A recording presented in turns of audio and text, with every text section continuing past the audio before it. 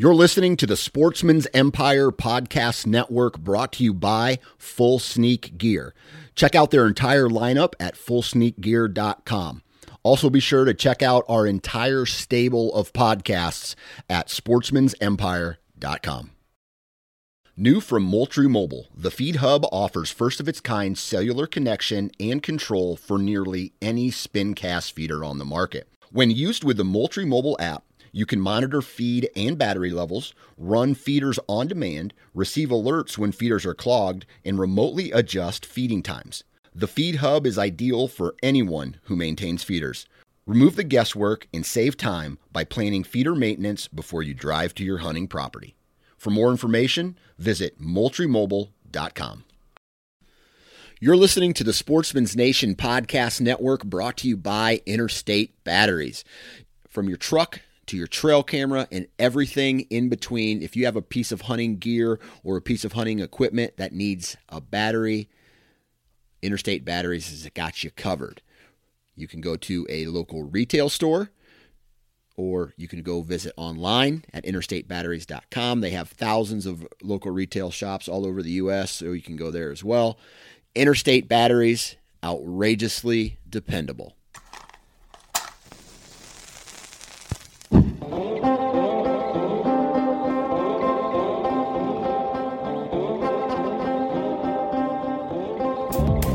Welcome to the Huntivore Podcast, where we celebrate our hunting and fishing lifestyle through the utilization and consumption of our wild game.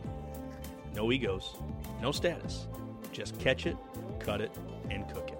Episode 34, Crossbow Crusader. Nick talks with Rich Wilson, host of the channel Death by Bungie. Rich and his trusty crossbow, Bungie, travel the Northeast in search of whitetails and the occasional feral hog.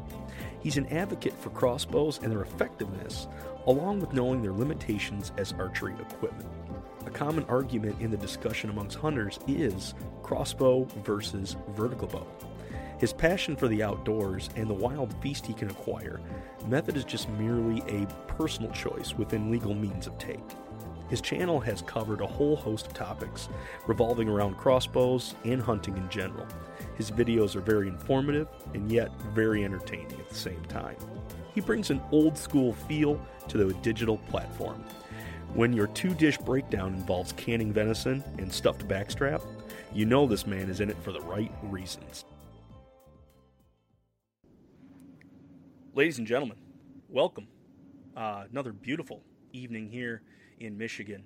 At the time of this recording, it is 1 week from archery opener. And, feelings are high, feelings are good.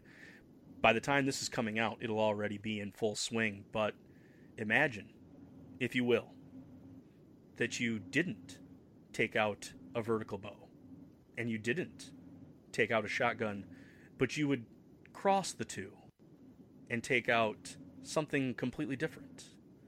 You are now entering the crossbow zone. And what better guest to have on to talk to us about crossbow hunting other than Rich Wilson, host of Death by Bungie. Rich, thank you so much for jumping in this evening. Nick, thank you very much for having me. I can't think of a better way to do an intro for this podcast. I think that's great. Thank you very much. I'm pretty excited too. We're actually about 10 days away from our opener here in northeastern Pennsylvania, the opener of what I like to call the Pennsylvania crossbow season, or the 37 days of awesome, as I refer to it here. But we got a little bit more time to go before you get ready, but I'm just as excited, I'm sure. Yeah, being on the east side, is Maryland started? Don't they have an early doe? You've ventured over into Maryland before, haven't you? Yes, I have. In fact, it's not just early doe, it's early buck and doe. I've actually been down there for what I like to call the early crossbow season. Starts September 6th. I went down there and we were successful, brought home 3 deer, 2 does and a spike buck in velvet. The mount is being done by some folks down there in in Maryland. They're actually preparing a European-style mount and salvaging the velvet. For a guy who grew up in northeastern Pennsylvania, to be able to harvest a deer that has velvet, that's pretty important to me, because by the time the hunting seasons start up here, the deer are long out of velvet. So pretty exciting stuff. That is super cool. Yeah, we're at the same time. I mean, you might get a little bit of patch of velvet that is still hanging on just a little bit, but yeah, we're full bone here in Michigan by the time we get out there. I mean, our youth season, I think they have an opportunity, but yeah, it's all bone here. Rich, what's your mild-mannered day profession? You know, I mean, as much as we love hunting, we got to pay the bills. What do you do for a living? That's right. I am a lawyer. I've been practicing law for a little over 20 years here, about 22 years. I am fortunate enough to live in and be employed by my home county where I grew up, here in northeastern Pennsylvania, Bradford County. I grew up here, was born here, went away. The only time I've ever been away from this neck of the woods is for my college and law school, that sort of thing. But happy to be back here and happy to have spent my whole career here. Man, shoots a crossbow and a lawyer. Do you have like 5 friends? Can you count them on one hand? Pretty much. Yeah, you have to kind of get used to that. You have to have thick skin to be in the business that I'm in. And to make matters worse, I'm a criminal defense lawyer is essentially my job. That's my chosen lot in life, I guess. So, you don't necessarily aren't everybody's best friend in that business necessarily, but it's a good, honest work. And the crossbow certainly is not a way to win friends and influence people historically in the hunting community either, but it is what it is. It is what it is. I do want to touch on just the service you do provide, that you do offer a bit of counseling and just a bit of humanity to folks that are either in the prison system and in with drugs and alcohol abuse. Just mention briefly what you do, and I think that's just an important thing that we need from folks, is a healing hand. I agree. As a guy that's practiced in the area of criminal defense for so long, you sort of go to law school to be the guy that wins trials and gets people out of their legal problems and that sort of thing. And that's one way to do that, is to go to court and advocate on behalf of people. But part of that for me now is to sort of advocate for people to gain sobriety, to become healthy and live longer, healthier lives, and to sort of get the tools necessary to become free of drugs and alcohol and the influence that has on them. It has an amazing impact that I see firsthand in people's lives, giving them a second opportunity, but also it reduces the amount of crime that's going on out there. So it's actually a very powerful thing that I have seen firsthand. Until I took this job with our county, I was in private practice for 18 years or so until that. And in the last several years, I've been fortunate enough to be involved with that treatment court and the various programs that are available here. And I do see it as a very positive thing that's getting a good foothold here. Well, good deal. Hey, thank you for that service. It's thankless, but needs to be done. So along with being a lawyer and a hunter, along with being a YouTuber, you're also a rock star, I hear. Talk to us about your, what is it, Yankee Militia? Is that the name of your band? Yes, it is. Yeah, Yankee Militia is my band. It's essentially me and my daughter playing the tambourine, do some stuff here and there to help me out with it. But essentially, it's what I've been playing guitar since I was 12 years old or so. I grew up in the 80s guitar. Everybody wanted to play guitar. So I've been playing guitar for an awful long time. And with the way technology is today, you can have a recording studio right in your living room with a computer, buy the microphones, that sort of thing. It's not that expensive. It's all attainable and pretty handy with a computer, pretty handy with the technology. One of the things that I've done over the last few years has been able to put together a couple of albums. You got to have a name. Yankee Militia is just the name I chose. It has to do with the fact that Pennsylvania has, at one time at least, close to 1 million rifle hunters that would enter the woods all at once during our November and December deer season, which is approximately 2 weeks long here in Pennsylvania. And because of that, that seemed like a militia of Yankees, so to speak. So I just sort of named the band after that. But the band is really just a way for me to provide my music and showcase that in the videos. It's just an interest of mine. All of this just stems from my combined interests in the outdoors, hunting and filming, and in music. Well, I'm excited for tour dates when those come out. You and your daughter can take a trip over here to Michigan. I know we got a couple bars that you would fit in great in. You'd really Well, I pack the appreciate place. that. We are not a touring band. We don't perform live. This is more of a recording and enjoying that sort of thing. Gotcha. Well, hey, enough about Rich. Let's talk about the star of this of the channel. The channel, by the way, is if you haven't seen it on YouTube, is Death by Bungie, and the star of the show here is Bungie the Crossbow. Can I say it? It's a she or is it a he? What are we talking with on Bungie? I don't know the exact answer to that question. Bungie sort of runs the show, so if Bungie is male or female, that's up to Bungie. I think that the best information I can give you is Bungie is my crossbow. It's a 2010, mostly a 2010 Excalibur Axiom. It is something I bought for $500-600 way back in the day when I made the transition from rifle hunter to crossbow hunter. I wanted to extend my seasons, get out earlier, enjoy the same scenario that I was watching on all the television shows. You're watching all these hunting shows that had archery in them, and I thought, man, I really want to take part in some sort of archery season. Pennsylvania legalized, for hunting purposes, the crossbow across the board in 2009, and in 2010 there was talk of them rescinding that, but they never did. And in 2010, I did what I had to do, bought the crossbow, and it sort of run itself since then. I just was so fascinated with using the crossbow and getting up close and personal with deer. It was such a new experience for me that, because the rifle seasons in Pennsylvania and Michigan, you know all about this. When the rifles come out and the bullets start flying, the deer are all running 100 miles an hour, and it's not the same hunting experience you would experience during an archery season at all, in my experience. So it was a whole new world for me.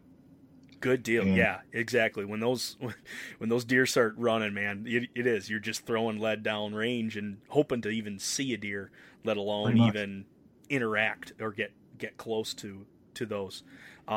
2010 model Excalibur. What kind of bolts are you shooting out of that thing? Are you going heavier weight with those and a little bit slower speed because it's an older model, or are you still trying to max out the kinetic energy? I am more of the second camp. For me, I've added that's a crossbow that when it's brand new, the high-end specs for it, best you're going to do is 305 feet per second, and that was with the upgraded string, which I have installed. I've got one of the faster strings on there. It's a recurve crossbow, so that's pretty easy to do. But the sound deadening equipment that I have added to it to make the crossbow a little bit quieter has slowed it down significantly. I lost about 20-25 feet per second on that. Some of that I have removed, like the string stars. I had an issue with those recently, that sort of thing. But generally speaking, I'm probably shooting around 280 to 285 feet per second for that reason. I stick with the 20-inch Easton carbon arrows that came with it, that I bought, and I've got Luminox added to those. And I shoot a 100 grain broadhead. Right now I'm on the Rage crossbow hypodermic. I love it. Got no reason to change. Just like everybody else listening out there. We all got our opinions on the broadheads, but it's really performed well for me. I don't have problems with them with accuracy typically or anything like that. And the penetration for me is not something I need to be worried about, in my opinion, because if I get a proper shot, I always get a pass through as a general rule. Now that's going to, I'm reevaluating that for the purposes of things like wild hogs and stuff like that. But for deer, pass throughs on any proper shot, I don't have any problem with it. Good deal. Yeah, you've got a successful YouTube channel, but you don't have the latest and greatest. I think that's a real testament to just showing off the skill that you have, because it seems like every other channel, you got to have the latest, you got to have the greatest to generate following. But at the same time, if you can just go through and stick with, hey, this is tried and true, this is Bungie, he, or it's going to bring it down, it's going to take the animal quickly and effectively. I think that's a great show to be following along. What started you getting into making YouTube videos? How did you get into wanting to be part of the outdoor media sector? Actually, we got our first video camera back in in probably 2003 or so, back when my daughter was born. She was born in 2001. Excuse me, she was born in 2002. Geez, that's terrible. When she was born, we bought a video camera like a lot of young parents do, and I started collecting all these videos, and then I sort of got into editing them and having fun with the cameras and learning more about the cameras and that sort of thing. The reason I chose hunting was really just because I was watching the hunting TV shows, and I thought, wow, this is a kind of video that I can do. I guess this is just something that I can do. I like to hunt. I like the outdoors, and it sort of put itself together. Really, it did. It was one of those things that I gave it a little bit of thought before I did it. Started making the videos, and I've been using the same editing software now for like 13 years. I think I've been with the Adobe Premiere software, and it's just sort of grown with me. It was several years ago. I think I was fresh into hunting. I'm an adult onset hunter myself.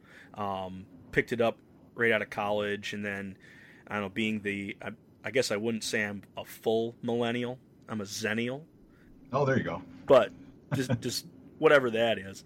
But I came across your channel, and one thing that you had mentioned several years ago, and not to put you on the spot or anything, and I think it's something you hold true as a mission, is you wanted to bring quality back to outdoor television. That this idea of YouTube was still fresh at that point. People could post whatever they wanted, it seemed, and the quality of hunting was shown either in grainy films or uneducated script that was going out there. Not to say that we were uneducated, but there wasn't a lesson to what was going on, and it was grainy footage, and sometimes it was kind of a bit grotesque. You've brought Death by Bungie on the scene, and your mission has been to be a quality program. First of all, is that I think half of my interest is hunting, which is crossbow hunting is very dear to me. But because it's been a big part of my life now, I'm hunting for the 10th season. This is now the 10th hunting season, this 10th season in which I've killed deer, for example, with the same crossbow. So it's pretty dear to me, that it's pretty important to me. But the other thing is that I hold quite dear is the filming and the creative side of this and the storytelling. And for me, it's when those two merge, and I don't always hit it out of the park by any stretch of the imagination, but when I can get both of those things to come together, like before you and I started talking here this evening after work, I spent a couple of hours editing, and I've been on there trying to piece together these different clips to make and tell a story. It's just every time I do it, it just gets me excited. I'm just so excited to tell this story and to share it with other people. YouTube, one thing that I do differently, I think, than a lot of other channels do, in the last couple of years, I moved more into the live streaming, getting online. Like my Maryland hunting videos will premiere hopefully this Friday. I'll have that up and running, and I'll be able to get on there at the same time as a premiere where I can chat with people online. And I have interacted with a lot of the people who share similar interests and thoughts about hunting that I have. This past August, I got together with a handful of what I call friends of Bungie, folks that are subscribers, folks that have supported Bungie. And we got together and we actually went on it was in a preserve here in northeastern Pennsylvania, but we got together and we all hunted wild hogs in a preserve, a local preserve. And we went there, we had a great afternoon, a great morning, great time. My daughter was with us. I got to meet some people that I had spoken with online that I've met with here and there. And it's just the support that I've gotten from that community. It's a pretty close-knit community of the Friends of Bungie are. So I think that's one of the things that separates us from everything else. Really, I think what people need to do if you're going to try and do hunting videos, it isn't enough to have a kill shot. You got to tell a story. You got to make somebody care about why this story is being told and about why the animal was taken. I love that. That's a great way to go about it. It's engaged me because the kill shot is there, but I want to know what's going on. I want to know about the story, and you have hit the nail right on the head as far when it comes to putting creativity and a story together. And I know as a subscriber, I enjoy each week or each time a video comes out. So your work is evident, and I appreciate that. In fact, a bit of why I've created Huntivore, and what I've tried to do is my first ideas with Dustin, where we were talking about a YouTube channel, like maybe we wanted to make something like that, and the words that you had said, where we want quality outdoor programming, that was reminiscing through my head as I've brought it up. So your words were in the back of my head as I was putting together my platform, and I took it a different direction, and I think it's going wrong really well. But yeah, I just wanted to let you guys know that hey, Death by Bungie is working its way into different avenues. I appreciate that. I appreciate it. So you got your crossbow, you're heading out for your opener here in a couple weeks. What's the challenge when it comes to having being a crossbow hunter? And you mentioned just some of the specs that it's not out of worldly fast. Bungie, she gets the job done, but it's at a slower rate. We're not pushing the sound barrier on this. So I have to assume that even though you're rocking a crossbow, you're still setting up in an archery or like a vertical bow setup as far as range. Tell me some of the challenges that you have getting into the stand, setting up your shot. What's the challenging part of being a crossbow hunter? Range is definitely a challenging part of this. And I don't know that it's limited to me and Bungie in a sense that, the farthest I've ever taken a deer, the longest shot I've ever taken, I was successful. 35 yards. It was a deer parked at the other side of the food plot. She was eating over there, and I actually pulled the rangefinder out, had the rangefinder on a couple of different times to make sure that it was a 35-yard shot, not alert, felt comfortable about the shot. But that's the only shot beyond 30 yards I've ever taken. I would say the vast majority, and coming back from Maryland now, not to toot my own horn or anything like that at all, I don't mean it in that sense, but this was the 30, I brought back deer 31, 32, and 33 with me, so with a crossbow. So for a guy that grew up hunting with a rifle in northeastern Pennsylvania, 33 deer with a crossbow is kind of a pretty big deal. I'm quite proud of that, and that's over now. This is the 10th season in which I've been successful with taking deer with the same crossbow. And 33 deer, out of all of those deer shot, recovered, more than half of those were under 20 yards. So it's very much a archery range hunt for me. And I really don't have much interest in shooting beyond that and changing that, to be honest with you. I really enjoy it. Everything that I've done, all of the hunts I've been on, successful or otherwise, they're all great stories for me that are ingrained in my memory, and they're all times that I wouldn't change any of them for the world. And I'm not interested. If I wanted to shoot deer at 100 yards, I'd be going back to using a rifle. There's no question about it. With that same stigma, like you were just saying, there's a stigma that comes with being a crossbow hunter. And what I liked saying is that, or like hearing from you, was that the challenge is there, that this is a archery implement. You're using bolts, you're using a string, your range, you decide that, like, this is going to be my ethical shot. We hear over and over again, and I think it's partially just maybe guys are jealous that, the crossbow hunters are going to kill all the deer in archery season and we're not going to get any. Or, that the ranges that these guys are taking deer is astronomical. Going back to your point on television or even outdoor programming, like, you're going to see these huge, epic, long shots to show off the,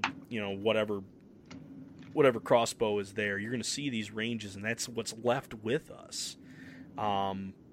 But as far as when it comes to, like, the full community of archery, you have a firm belief that crossbow should be included in that.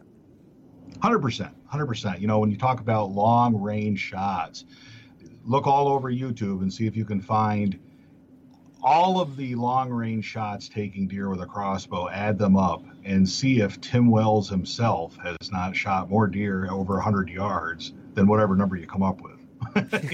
Tim Wells is a master, and I love Relentless Pursuit, and I love Tim Wells. I've never met him, but I think he's a wonderful guy. I love the program, everything else.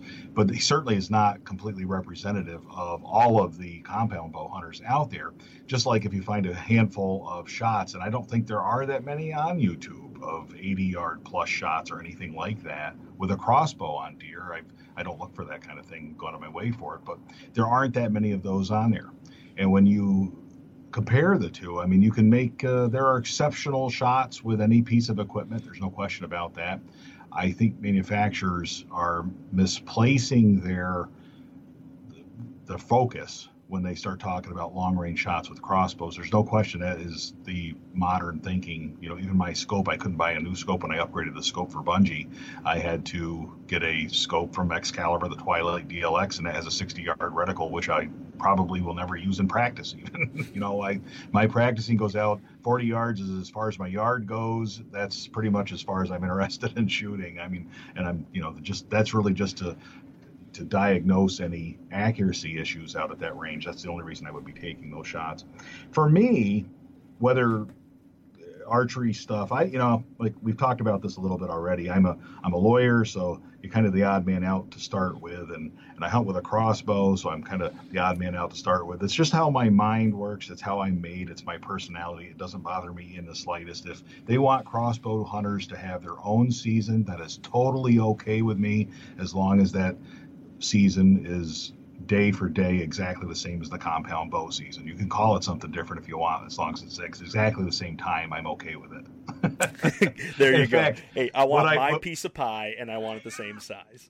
Yeah, and that's where it's going. There's no question about that. It's funny, when I started the channel 6 or 7 years ago, I really expected to have debate after debate after debate on this subject. In fact, I kind of set myself up for that, because I always refer to it as crossbow season. I don't really even refer to archery seasons. I refer to it as a crossbow season. When I go to Maryland in September, that is my early crossbow season. When it starts up here in Pennsylvania, the 37 days of awesome, that is my crossbow season. And when after Christmas, when we start up again, it's a muzzleloader season, a flintlock season. I refer to it as the late crossbow season. So to me, it's all crossbow season. That's the only thing that I hunt with anymore. So everything to me is a crossbow season. I think that is the future. I really do think that as hunting numbers dwindle, the way to get more people involved in this is not to tell them that they have to go out in the backyard and shoot 100 arrows 3 times a week or 5 times a week in order to stay proficient and be able to kill an animal. I think the way to do that, the crossbow, it can certainly has a place in this, and certainly can be one way to encourage people to hunt. Excellent. I just got done talking with a guy recently. In fact, I'm working out getting him on the show as well. The QDMA has a side program they're working with, and they're working with young adults and adults who haven't hunted before and have shown interest in that. And they're starting them out with mentors that are going to bring them along the whole hunting system, whether it's they have to find a spot, that somebody's going to show them how to do it. Somebody's going to then show them how to set up a tree stand. We're going to get them into a spot where they need to be. And they were actually equipping them with a tool to use. And the QDMA has even thought, hey, let's equip people with a crossbow. It's an easy startup for someone, just like you were saying. They don't have the time to shoot 100 arrows. They're not looking for another discipline in their life. They're looking to acquire some venison or acquire some hog or whatever they're pursuing with that. And so that's just a really neat correlation that, you're advocating for the crossbow, and it's like there are other camps out there doing the same thing. I agree 100%, and I think that that's one of the reasons I like your podcast, and one of the things that I appreciate about you sort of taking the tone that the food is such an important part of this, is that that's often overlooked. The harvest is the end of the successful hunt, and if the QDMA is going to help these people get involved, choose a weapon, choose a hunting location, show them how to harvest the deer and process it, it ends with what do we do at the end. So that's one of the reasons I'm glad to be on this podcast. I really am. Yeah, that's our whole focus is, darn, here it is, down on the ground. Now what? Yeah. And with Yankee Militia, you guys have a testament that as well. In fact, you got a song entitled Carnivore. And the whole premise behind Carnivore is it hunting? Is it acquiring meat? Dive into that song a little bit. What are the lyrics leading to in that song? The song starts out, the first line of the song is, "I kill animals and eat their flesh." And the reason that I sort of wrote that song and got into this, essentially we're talking about, it is what it is. It's not like we can turn this into something else, and nor should we. This is something that human beings have engaged in for 10,000 plus years of going out there and harvesting their dinner and making food out of it. And that's not something, it's kind of lost on folks today. If you watch a lot of the hunting shows, we don't talk about that. If you talk to the average person who doesn't hunt, they don't talk necessarily about where their food comes from. But I think it's important to have that connection. And, in our household, I was shocked recently to learn how much beef costs, for example, recently. I'm not saying I don't eat beef. I'm not opposed to it. I stop at McDonald's way too much probably, but we don't buy beef and bring it back into the house as a general rule. We eat venison all year long. And so it's important to me to have a few deer in the freezer. It makes me feel a lot more comfortable when that happens. But yeah, the Yankee Militia stuff, hunting and the outdoors is a big part of my music, because it's, I can only write songs about what I know about, and that's complements the videos. It's sort of, like I said, it all grew together in one big thing here, this amalgamation of Death by Bungie. It sort of grew together. Yeah, I enjoy that song, and I'm glad to see everything's just kind of flourished up from that. And I think you hit the nail on the head too. Is like we're continuing to. I think folks are being shocked of where their meat comes from. And here we are as hunters, or even, ranchers and slaughtermen. It's like, guys, this isn't rocket science. Meat comes from an animal. Something has to lose its life. And to put those lyrics right there at the front, like, I kill animals and I eat their flesh. And as much as like oh my goodness, flag that guy. I'm triggered right now. I can't stand it. That's the reality right there, is that we got to be able to at least tell the public, hey, we are killing animals. We are eating their flesh. But at the same time, it couldn't be done a better way.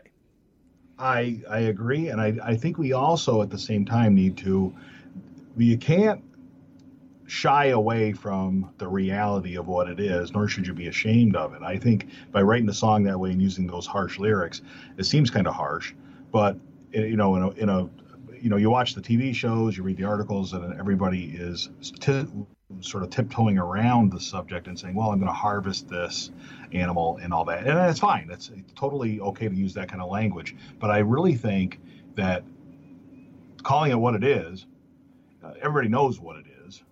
And if you're proud about it, don't act ashamed of it. That's the way I sort of look at it. That's the reason I wrote the song the way I did. Well, hey, while we got you here, thanks again for listening. Dustin, where can our listeners engage more with us? They can check us out on Instagram at Hunnivore. They can check us out on Facebook, The Hunnivore, or send us an email at hunnivore@gmail.com. We've also joined the Sportsman's Nation family of passionate outdoorsmen. They come together with lots of great content.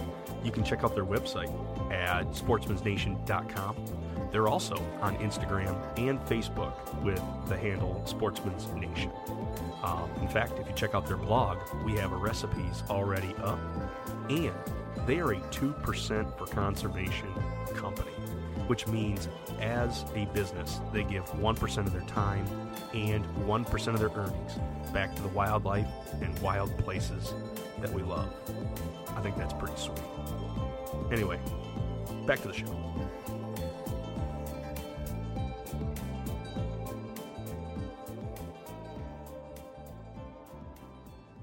I got my crescendo of my show right here. We're at the 2-dish breakdown. This is where you get to break down a bit of what you provide for your family. So my first one, I broke it down into two, and the first one is, I just want to know your favorite cut of venison. Actually, I'm going to back up a second. Do you take your deer, do you take that to a processor, or if you jumped full feet into processing your own? Both. This year, all 3 deer were done by a processor in Maryland because I was out of town. And the deer, I'm staying in a hotel room hunting for a week or so. And so the deer have to be cooled, prepared, and all that sort of thing in my absence. I can't do that and stay in the hotel room. So I brought them back. I actually had them quarter them up. I brought it all back frozen in quarters, processed it here in the dining room table when I got home. And in the past, what I've done, the deer that I shoot in Pennsylvania, I typically hang myself, I process myself, I do all the cutting up myself. I have used processors here as well, but really, when the circumstances permit it, I am more comfortable with it when I do it myself. I really do like the end product. I've had very good success having other folks do it as well, but I just feel more comfortable with it when I do it myself, if that makes any sense. Yeah, makes total sense. When you cut it up yourself, what is your favorite cut that you're saving off to the side that you're really looking forward to, and how do you prepare it? Well, I'm going to throw you a curveball on this. I'm going back to one of your earlier podcasts when you guys were talking about, I think you called them giblets. Yeah. Yes. Now, I have to give the whole explanation here. You got to hear the whole reason why I say that. I think, now, if I remember, and I don't want to misquote you or anything like that, but you guys were talking, and I think this is a good way to do it. The giblets are like the small pieces of meat when you don't know what you're doing necessarily, and you're not necessarily making the best decisions and following the correct protocol when you're processing your own deer. You end up with a lot of small pieces. And here in northeastern Pennsylvania, we call those speedies, right? That's what everybody would call it. It's basically the roast that they didn't know how to take out properly out of the hind quarter, just becomes a bunch of small pieces that we marinate and we cook them on the grill or what have you. The reason I say that would be my favorite choice is only because currently I've gotten into canning, and small stew meat or the small cubes of venison can very nicely. And canned venison, if you haven't had it, people should try it. I just think it's great because you can store it for a longer period of time without using a freezer, without worrying about the power going out, anything like that.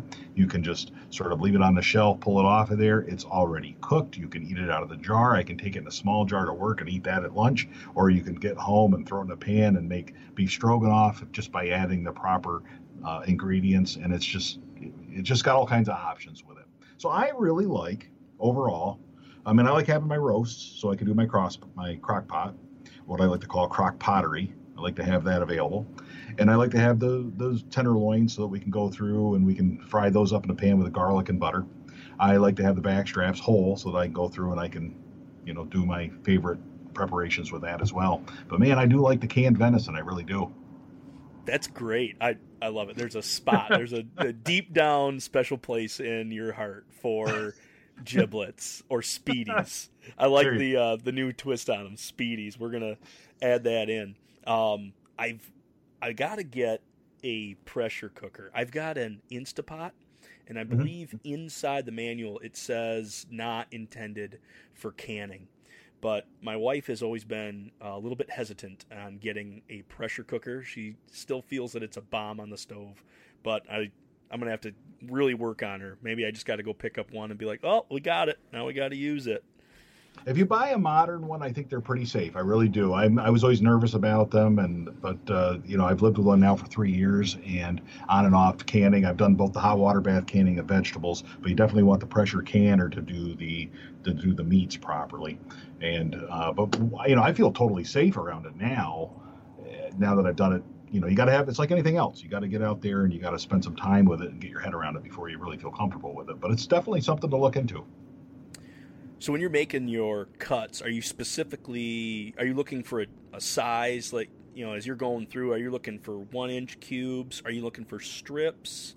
Or is there a certain size, or is it just kind of like, well, I don't want to grind it, so we're all going to put the pieces in? I don't want strips necessarily for the canning. Not that wouldn't work, but you want a uniform size will help the heat sort of work its way around the jars a lot easier. I think maybe that it doesn't make a difference, but one of the things you're doing though is you want to make sure you're evenly heating each of the jars, which is going to happen over that period of time. It's typically not a problem, but that's why you don't add things like whey and other ingredients to your canning, because if you do that, it can actually ball up in the middle of the jar and prevent the circulation, the proper circulation of the heat. But I look for, just 1-inch cubes. I think is fine. Anything in that ballpark. When you're done, sometimes I pour that jar and all of its contents right into the crock pot at the end of the beef stew cycle when it's almost done. Sometimes I'll throw it in a pan and break it all up with a spatula or what have you. It really depends on what you want to do with it.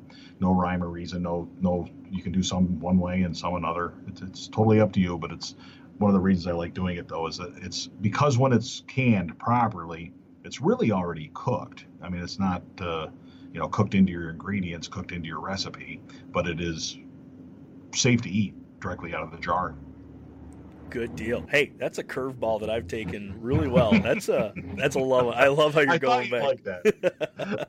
I thought you'd like that. I was thinking that when I was listening to your podcast, I was like, well, even the giblets have a place in this world. So there's hope for us all. Good deal. My last one. This one comes with a little bit of weight, and you're going to need a little bit of creativity on this one. And this is your date night dish. So you've come home, you're a successful hunter, you got your deer. The daughter is at a friend's house, and it's just you and the missus. Oh. And you happen to be eating in. You've decided date night in, and you're cooking. What are you making that's going to make this date go just right? That one, I think I'm going with the old standby. I'm going to do the bag straps. I'm going to do them in the oven. One of the things that I like with venison to do is figure out a way, because venison's really lean, but that's one of my favorite cuts, really, is the bag strap. I'm a meat and potatoes kind of guy. One of the things that you've got to do with venison is you've got to find a way to add fat back into the recipe. And with a bag strap, obviously, you're not grinding it up with anything else. What I would do, one of the things I like to do, is I will slice the back strap in half almost, butterfly it open, lengthwise. And then I will load it up with some cream cheese. In mine, I would put some slices of jalapenos. In my wife's, I would not put that in there because she doesn't like the hot food. But then I would use toothpicks to sort of pin it all back together, and probably a dry rub on the outside, a mixture 1/2 brown sugar and 1/2 some sort of spicy seasoning, whether it's a steak rub or something like that, or something a little spicier than that on the outside, just to give it a nice crust when it all cooks up there. And cook that in the oven there, probably 350, depending on the size of the back strap, might be 350 for 35 minutes, somewhere around there. But she doesn't like anything too red on the inside, but I have gotten her to accept something that's a little bit pink, because she understands that venison is a little bit more tender when it's not overcooked. But I think that would fit the evening quite well. Excellent.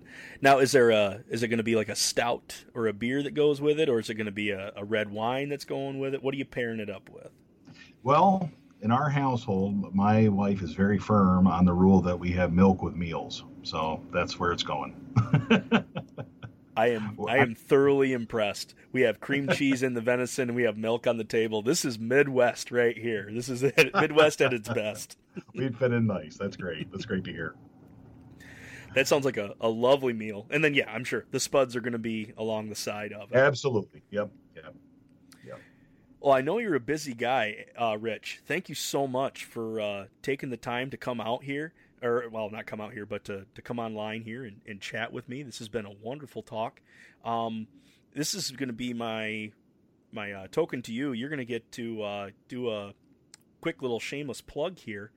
Where can my audience find a crossbow shooting, lawyer talking, giblet eating guy who's got a YouTube channel? Well, I think to fit all those criteria, there is only one place, and that would be Death by Bungie on YouTube, or you can check us out at deathbybungie.com. Bungie is spelled Bunjie. It is, like I tend to joke, it's the French spelling, I guess is what we'll say, but it's Bunjie, Death by Bungie on YouTube. I hope you're your listeners will definitely check it out. And Nick, I got to tell you, this has been a very good talk, and I really appreciate it. I really do. Excellent, Rich. Hold on for just a second. I'm gonna send our folks out. Hey, this has been a great night. We're gonna use some more giblets up. Our season is, at the time of this releasing, already in it. So, folks, I hope you have a deer down, and make sure you keep those knives sharp.